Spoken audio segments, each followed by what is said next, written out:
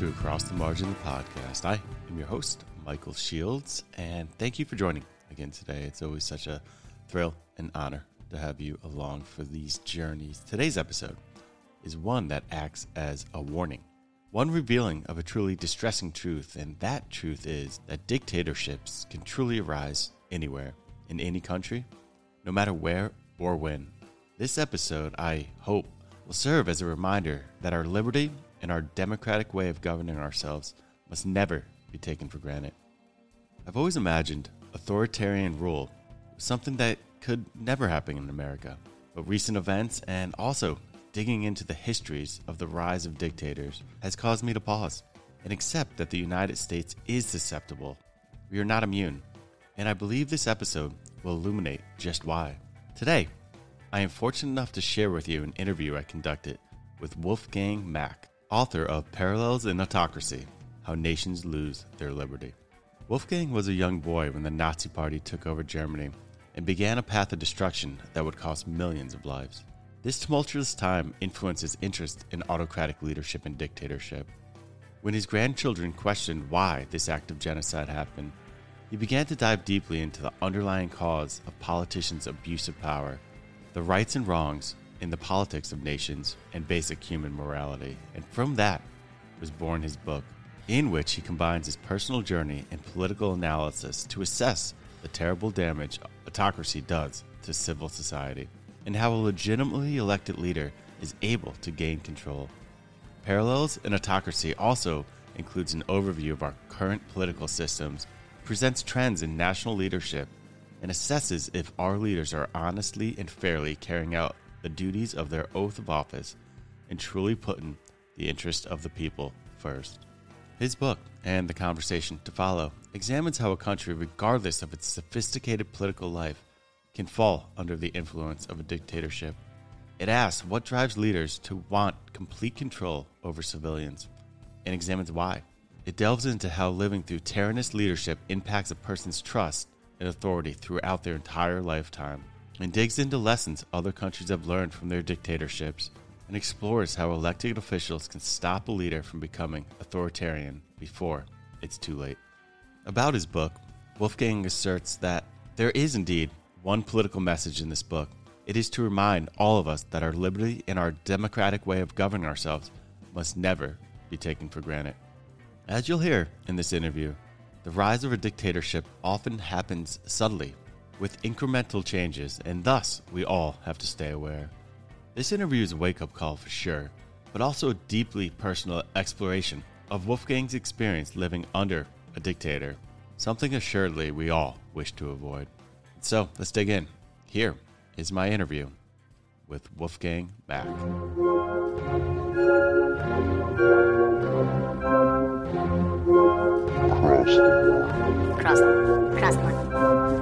Cross the margin.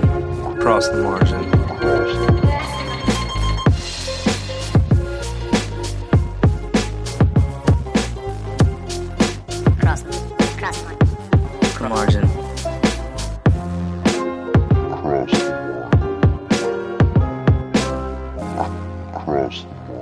Podcast. So thank you again for joining the show.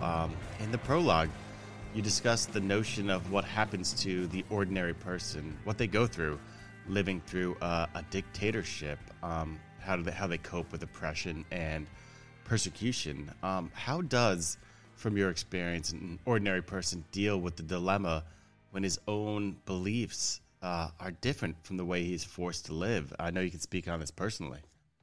Well, it puts an awful burden on the ordinary people, because most of us are brought up with some level of morality, common morality, and the test now comes when you're living in a society where enough people have signed up to the creed of an autocrat to make them do terrible things to their fellow citizens, and you stand there trying to make a decision every day whether to follow your own standards of decency and morality and interfere with injustice, or whether to retreat into your own safety, because you know if you do speak up, you most likely will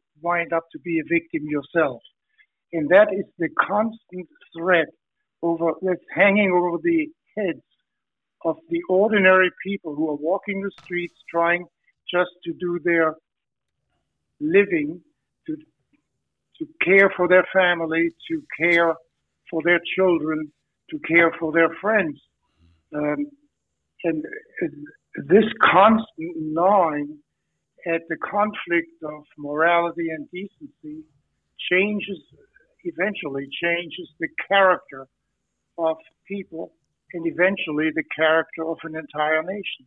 Yeah, that's a lot to think about. You mentioned how character is actually replaced by acquiescence, and you even mentioned, which I thought was interesting, that kind of the best case of dealing it is, you reward it with hope for a better world. That was interesting. But kind of to follow up that question, there was you discussed the practice of I believe I'm pronouncing it right, Sippenhaft. And that was very disturbing to me. I was wondering if you could speak on what it is and what it did to you and how it is employed by dictators, because that was a method of controlling people and families and acquaintances. The common thread that goes through all of the politicians that somehow have turned into dictators is almost paralyzing fear that they cannot reach into the minds of their subjects, of their citizens. And specifically, they are always in terrible fear of resistance of any kind. Mm-hmm. Now, their weapons, very subtle sometimes and sometimes not so subtle, to keep their citizens in line, so to speak. And one of the many elements of that is, of course, this concept of Sippenhaft, the idea that if anyone trespasses in any form, whether he can be caught or not, his whole family, his wife, his mother, his father, his children, his immediate relatives are held responsible. The idea being that you extend the reach of police into every single family itself. It is a very insidious and highly immoral way, of course, to keep control over the population. It is highly effective. Mm-hmm. Just try to put yourself in the shoes of someone who could see their immediate relatives, their wives, their sons, mm-hmm. their daughters, hauled in because you would be accused, not convicted, but accused of some wrongdoing. It is an extremely effective weapon of terror. Yeah, I just could not imagine the feeling of not being able to trust anyone. And that's really, really what it sounds like. I know we're going to be speaking to some parallels to some things that are happening in our country right now. And I think this kind of points to one. In the second chapter of your book, that's entitled Germany's Road to Dictatorship, you speak of how it seems so preposterous that an outsider like Hitler could rise to power. I'm curious what it was like, this kind of shocking rise to power, and how it was a benefit that he actually was an outsider. He was kind of not one of theirs, is how he was seen. Well, we have seen that in many other politicians on a much smaller scale. Mm-hmm. But a politician, among other trades, has to have the ability of turning a negative into what seems to be a positive. we have, of course, the typical statement by an upcoming politician that, quote unquote, he will drain the swamp. Mm-hmm. And that's in the same vein as what happened in Germany. Definitely. Here comes a guy totally outside of the establishment, not even a German citizen. I mean, Austrian was close enough, Mm-hmm. but certainly an outsider. And immediately turning that into an advantage, saying, I'm above all of you little squabbles. I only see the big picture for you, Germans. That's standard fare for politicians to do, and the Germans fell for it. Amazingly, if you consider the very conservative, basic inclination of most Germans at the time, if you consider their almost admiration of the establishment as being predestined to lead them. And here comes the guy totally outside, making that outsider situation into an advantage, and people fell for it.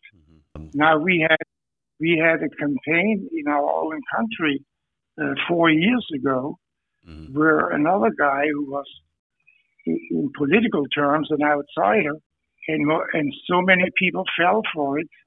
Yeah, and here we are.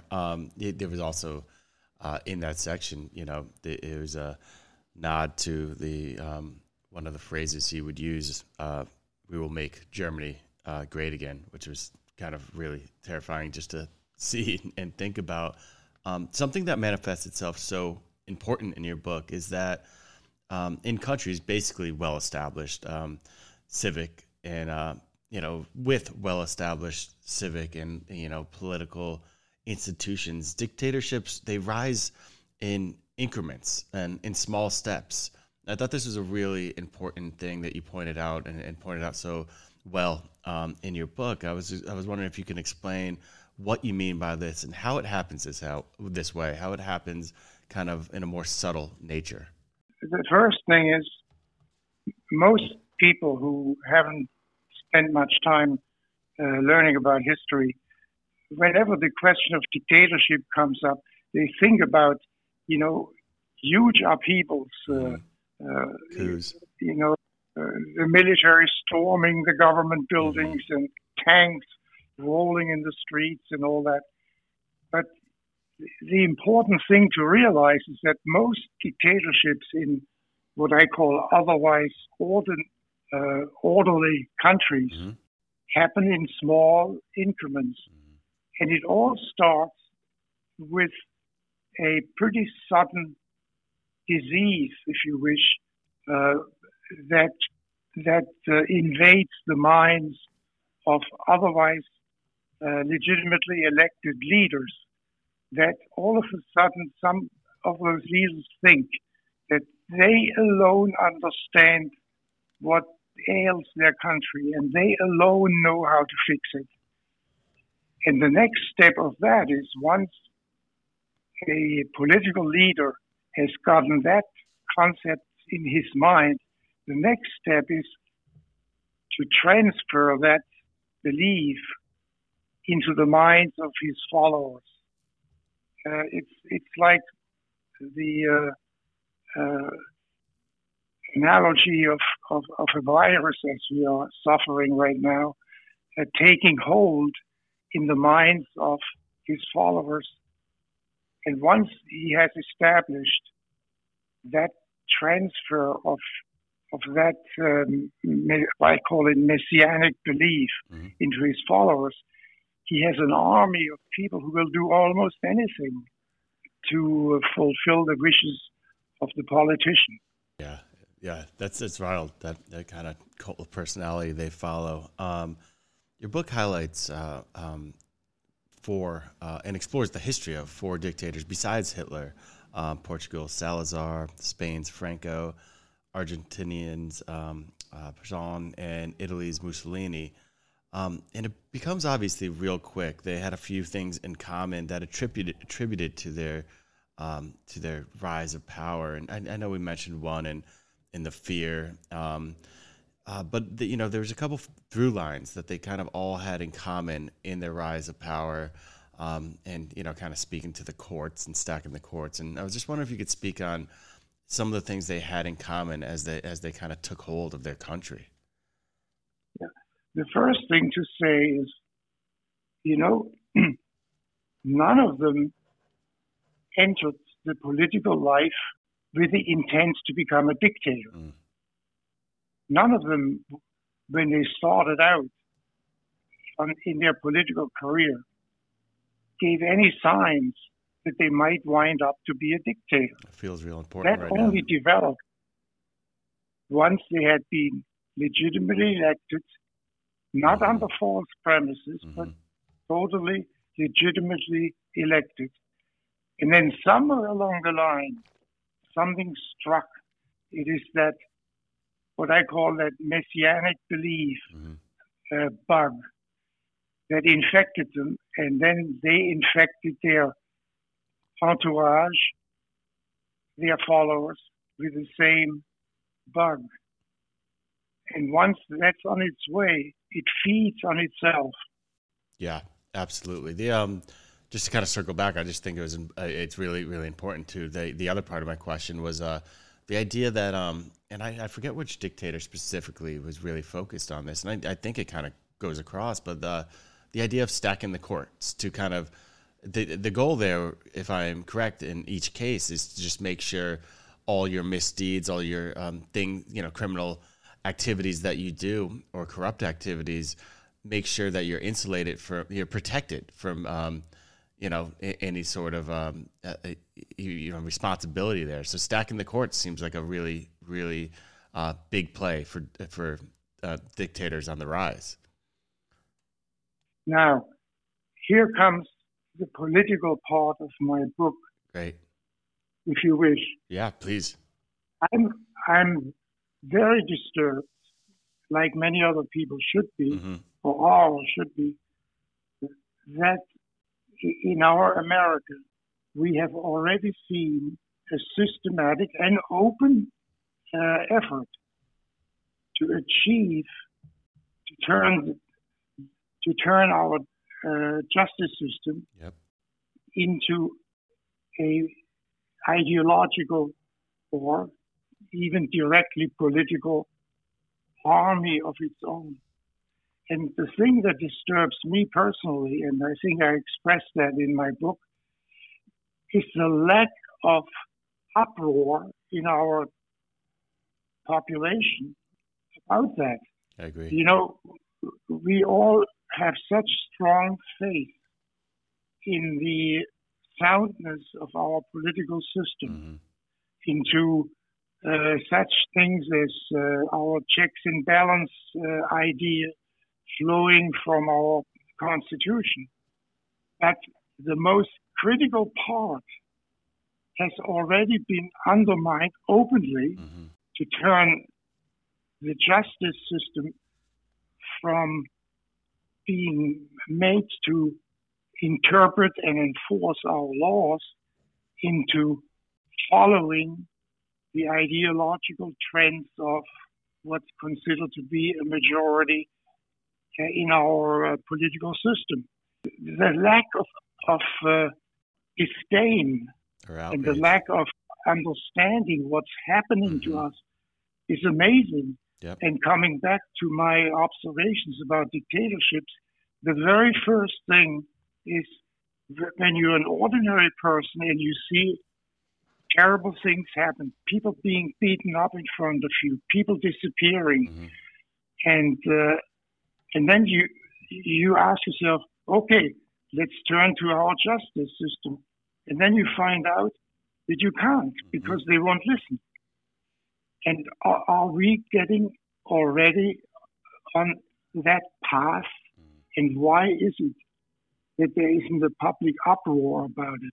I agree. It feels like people are not freaking out enough about some of these systems. I believe so many people have faith in these institutions to protect us, and they're already being compromised, and just like you said, in incremental ways. And just I don't feel the rage and the concern, and that's why your book is so important. Besides the justice system being compromised, in part 3 of your book, its concluding act, you ask, is the United States of America immune? And obviously, from our discussion, we're saying the answer is no. And from your book, I'd like to hear if you talk about some other ways besides just the justice system that America is not immune, or showing signs that it's clearly not immune to this sort of thing happening here. Well, let me preface my answer by saying again, I'm not looking at our present situations through the lens of any particular party. Okay. Yep. Or even any particular ideology. Absolutely. My main issue is looking at our leadership. My main issue is, are they following the oath of office that they swore when they were voted in?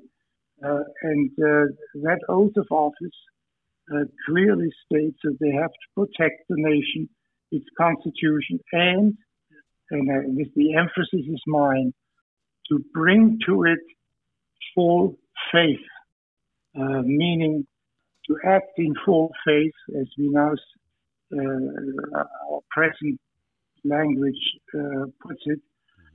And if that good faith is put into question, then we are in real difficulties. And when people no longer put that question of good faith into play, then they are submitting themselves to just the will of our politicians.